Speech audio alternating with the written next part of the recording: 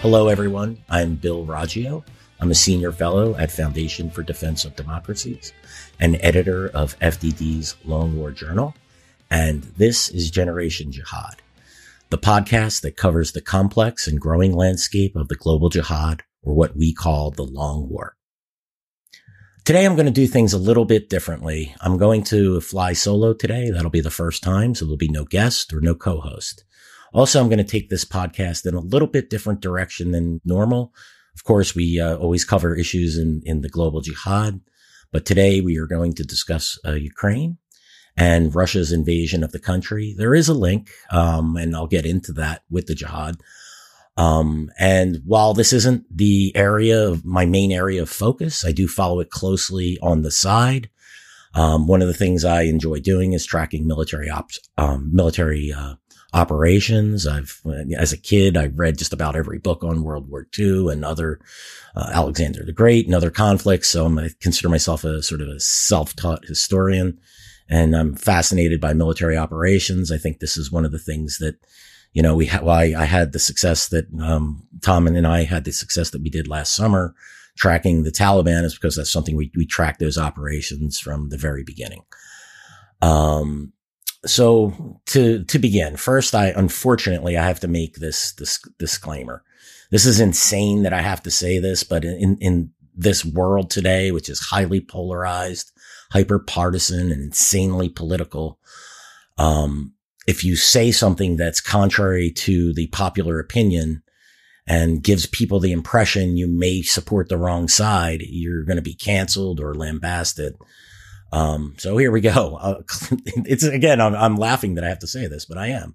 I support the people of Ukraine, and Vladimir Putin's invasion of the Ukraine is both illegal and immoral. Again, it's ridiculous, but let me be very clear up front about that. That being said, what you're going to hear from me is the Minority Report on what's happening in the war in Ukraine. If you listen to the press, you would think that the Ukrainians are defeating the Russians on every battlefield. The Russians are demoralized. They can't conduct operations. And yet what we see is this grinding operation from the Russians that continues to take territory. I have been, writing about this, albeit on Twitter. You could follow me at Bill Raggio. That's at BILLROGGIO. Also, I wrote an article, about this subject at the Daily Mail. That's fun because the Daily Mail always slaps on a long and interesting and quite loud title, which I support. I actually like reading Daily Mail. You get some interesting information there. But yeah, if you go to Daily Mail and search my name, you can read my analysis. A lot of what we're going to discuss today is based on that article. For those of you who have listened to Tom and me on this podcast over the last year plus, you'll know that we call it like we see it.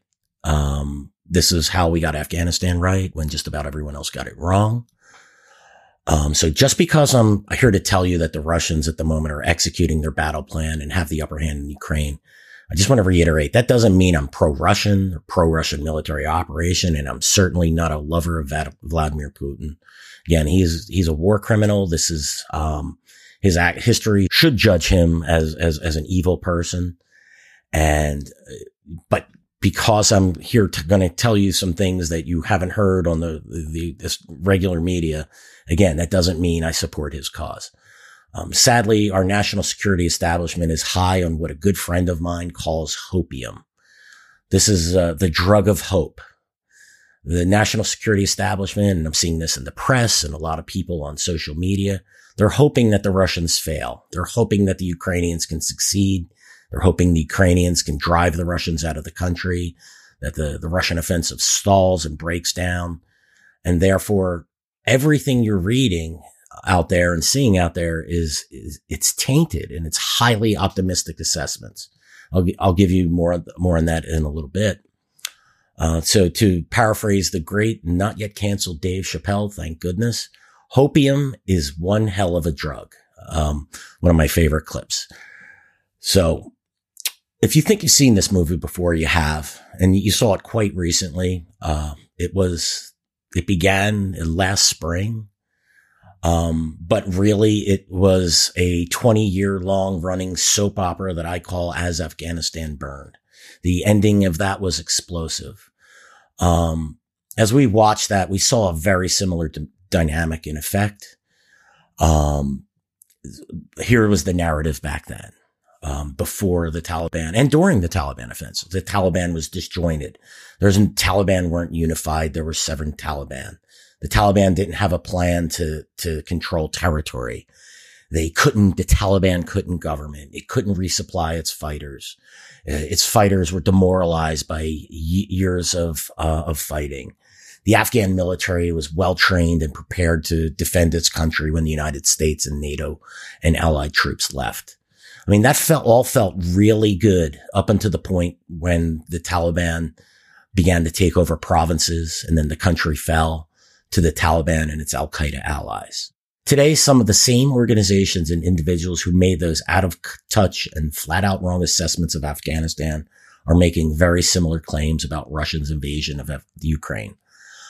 We hear things like the Russians had no military plan to take territory in Ukraine after its initial assault to take an airport just north of Kiev failed. And then because that initial assault failed, the Russians had to cobble together an offensive afterward. I've debunked this nonsense both on Twitter and at the Daily Mail article. But a map from the New York Times and other maps I've seen, one from Jane's that is even more pessimistic from the New York Times map, shows the exact opposite. There is a planned offensive. It's occurring on 5 fronts, and it was launched on the opening day, the same day that Putin attempted to take Kiev. We're told that Putin failed, that the Russian offensive failed because the Russian military failed to take Kiev by the second day of the war. That's absolute madness. What I'm seeing analysts and Russian analysts and military analysts are saying is that Putin put all his eggs in the basket of decapitating the Ukrainian government, and that since that failed, he had to cobble together a plan and launch a ground invasion.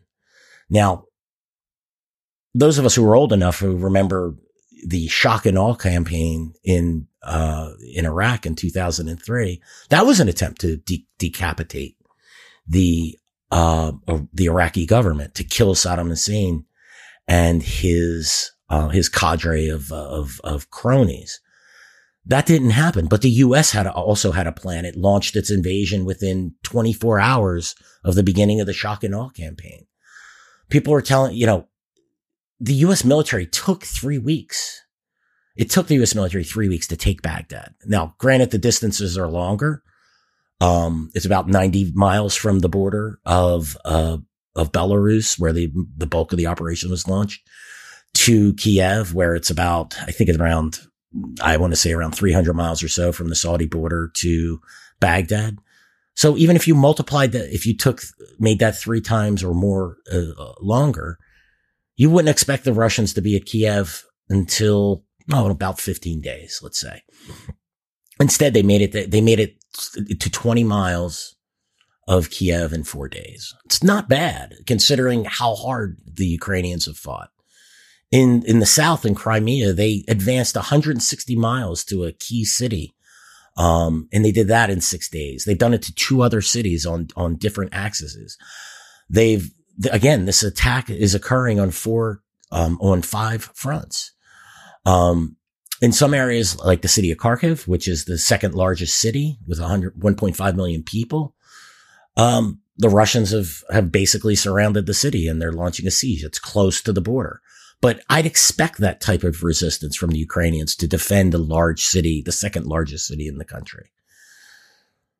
Another thing, we're being told that the Russians are indiscriminately shelling Ukrainian cities, and yet there's very little evidence of that.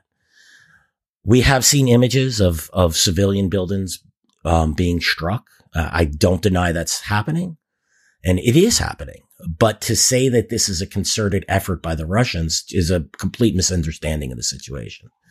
As of yesterday, the United Nations reported that 136 civilian casualties after 6 days of war. And this is occurring on multiple fronts. You could triple, quadruple that number of civilian casualties, and it would still be far too low for an indiscriminate assault on civilians. The one thing the Russians have and know how to use and are good at using is artillery. If the Russians wanted to punish the Ukrainians and kill Ukrainian cities, they would be drawing their artillery up to the city limits and unleashing artillery and rocket barrages on these cities. We would see scores, if not hundreds of deaths daily, maybe even thousands. We would be seeing video of these rolling artillery barrages. We would be seeing videos of blocks and blocks upon blocks of buildings leveled. We're not. And look, the one thing the Ukrainians are doing right now is they may be losing the war on the ground, but they're winning the information war. So you can rest assured that the Ukrainians would be showing us those images, and talking about thousands upon thousands of dead civilians if this was actually happening. Now, this doesn't mean that Putin's a good guy, that he isn't a war criminal, and he won't execute these attacks. He won't escalate the attacks on civilians in the future. I have no doubt that Putin will do this if he thinks it's in his best interest to do this.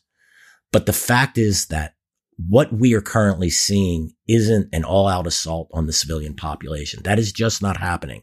It may come to that if these cities don't surrender, if this war goes on too long. But right now, what we're seeing is either strikes that are against targets. For instance, one of the targets in Kiev was a radio or television antenna that was broadcasting Ukrainian national television and other local television broadcasts. I'm not saying that's a legitimate target, but it's a target that the Russians wanted to hit.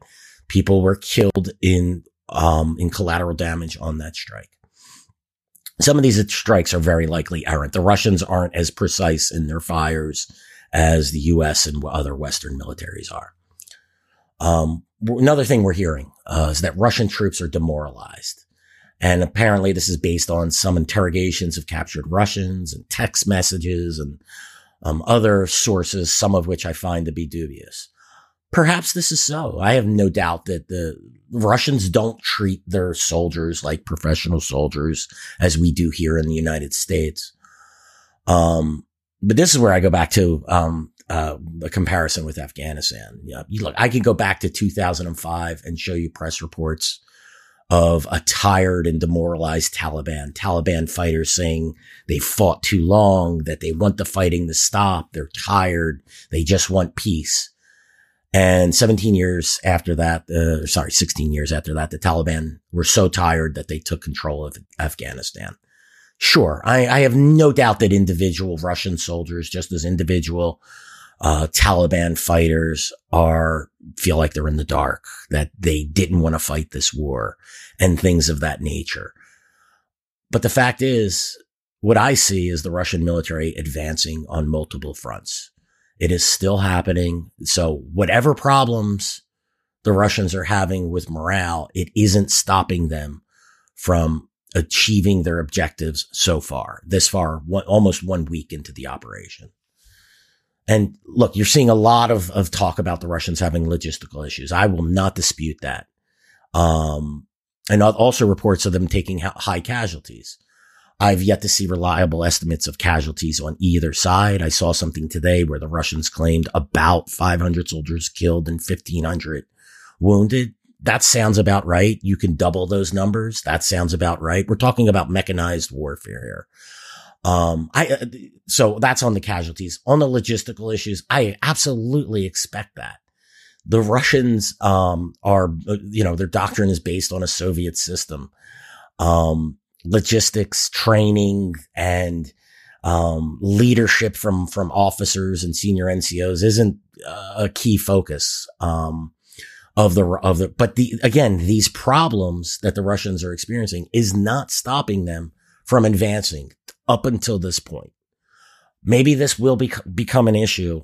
I suspect it won't. A friend of mine who's known as Commander Salamander, he's a naval officer. You can follow him on Twitter. He also has a Substack page. He wrote an excellent article, and I'm going to quote from that. He says, "As Russians do, they make up for the lack of inattention to detail with simple mass, end quote. I could not agree more with that. The Russians have a brute force, style of warfare. Okay, something doesn't work. We'll just throw more men, material, and weapons systems into it. They expect to take high casualties. They expect to lose large amounts of equipment in the conflict. Just because are the Russians more or less risk averse than we are? I suspect the Russian leadership, the Russian command isn't concerned about taking casualties as we are here in the United States or in the West. One other issue. We're hearing that Vladimir Putin is crazy. He's insane. He's deranged. You know, this is the work of armchair psychoanalysts.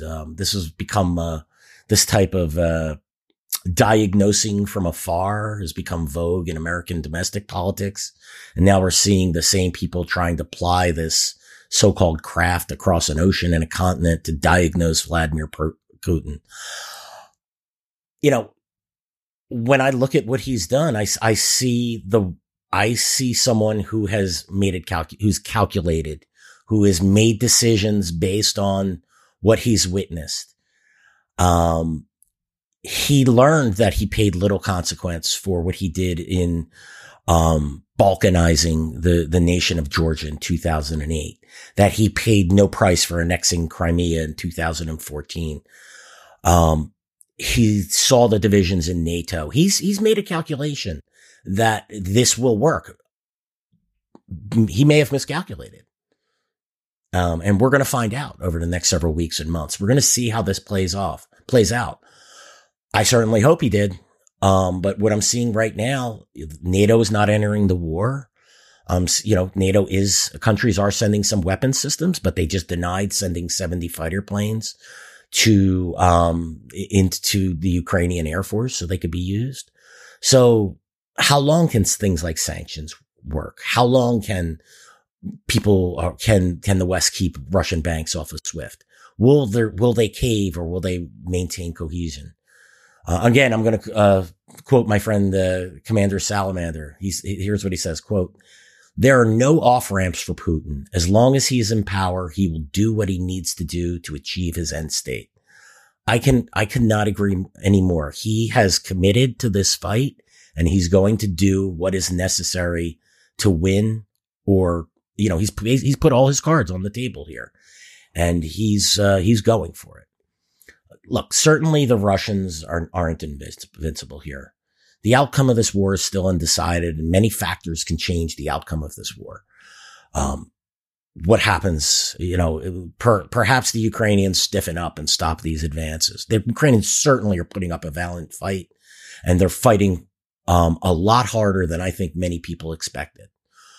I am impressed with their will to stand up to the Russians. But they are gradually losing ground. The Ukrainians are fighting for their country, and they're fighting on their home turf. But the Russians surround Ukraine from three sides. They have far more troops. They have more armor. They have more aircraft. They have command of the Black Sea and the Sea of Azov. They were able to actually execute an amphibious assault. Yes, it was miles from the city, but the fact that they can move troops around in that way, it's a plus in their column. Putin has gone all in on this war, and there's no turning back for him. Finally, I'm going to comment really quickly on the issue of a U.S. and NATO imposing a no-fly zone over the Ukraine. This is absolute madness, and fortunately, the Biden administration has indicated that it wants no parts in this. I really, probably preaching to the choir here to this audience. I think most of you know what the implications of a no-fly zone could mean. But I'll state it here. It would directly pit the U.S. against Russia. It's certainly one thing to send support, to spend anti-tank missiles and anti-aircraft missiles and ammunition, and even warplanes for or for Ukrainian pilots to fly. But it's another thing if a U.S. aircraft shoot down Russian aircraft, and U.S. aircraft begin to target Russian surface-to-air missile launchers, radars, and other things that would need to be targeted in order to enforce a no-fly zone. If you want to risk widening the war and up the risk for a potential nuclear exchange, just keep advocating for a no-fly zone. This is not, I know the Ukrainians want this, but this is certainly not in the best interests of the United States or Europe. This is the potential to inflame this war, to take it to the next level. If you want that to happen, impose a no-fly zone. And one other point on the no-fly zone here. If the Ukrainians were doing so well, if what we're hearing, why does a no-fly zone need to be enforced? I'll just leave that question out there for you to answer, because I think you all know it. And now this all takes us back to Afghanistan. Tom Jocelyn and I warned years ago that what happens in Afghanistan doesn't stay in Afghanistan. When we were talking about that, we were talking about not just the Taliban's relationship with jihadist groups, including Al-Qaeda, Safe Haven, things of that nature, the stuff that was focused on the war on terror. But we were talking about things like how things like bad analysis is perpetuated, overly optimistic, Pollyannish assessments that come out from the Department of Defense and intelligence community, and both from the Bush, the Obama, the Trump, and the Biden administrations. Across 4 administrations, we were told we were winning in Afghanistan and the Afghan military was capable and things of that. And this is another problem that stems from Afghanistan.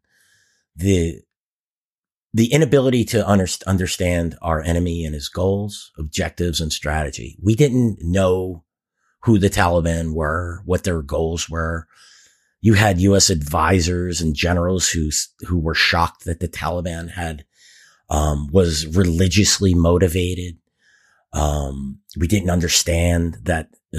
When I say we, I'm referring to the senior levels of the U.S. government. I know that most of you listen who are in Department of Defense and CIA and the military, at state. I speak to many of you, and I know you get it, but the leadership, those who are making decisions, they just didn't understand that the Taliban were religiously motivated. They didn't understand that the Taliban wanted to retake the Afghanistan and impose the Islamic Emirate of Afghanistan. They didn't understand what the Taliban's insurgency strategy was. And because we didn't understand these things, we thought that we could negotiate with the Taliban. We thought that we could use our diplomatic power to thwart an enemy that was always determined to take what he wants by force. I'm seeing these exact same problems that existed in Afghanistan existed today. Just look at the lead up to this war, the attempts by NATO to get Putin to not invade. He was going to do this. Now, I'm going to be very clear here. I'm not sitting here and saying the U.S. should have should have threatened Russia with military force. But when President Biden said he wouldn't get involved in Ukraine, he sent a green light to Putin. He said that NATO would not. You always leave questions like this hanging. But again, these are all of the wrong lessons that were learned in Afghanistan by senior leadership and in political, military, intelligence. Those lessons, when I look at this, I see these same mistakes being translated to the Ukraine. And look, I hope I am wrong, as I hoped I was wrong last summer with respect to the Taliban takeover of Afghanistan. And in fact, years prior to that, I was hoping I was wrong in my analysis of the Taliban strategy. It was clear that the Taliban had a plan. It was clear that the U.S. was negotiating with the Taliban while the Taliban was negotiating in bad faith, and that we didn't understand or didn't want to understand what the Taliban's objectives were. I hope the Ukrainians can withstand the onslaught. I hope that Putin and the Russians are defeated in Ukraine. I hope the Ukrainian people can beat the long odds and win and drive out the Russians. But I refuse to get hooked on the hopium to salve the painful reality of what is happening in the Ukraine. Thanks everyone for joining me for today's episode of Generation Jihad.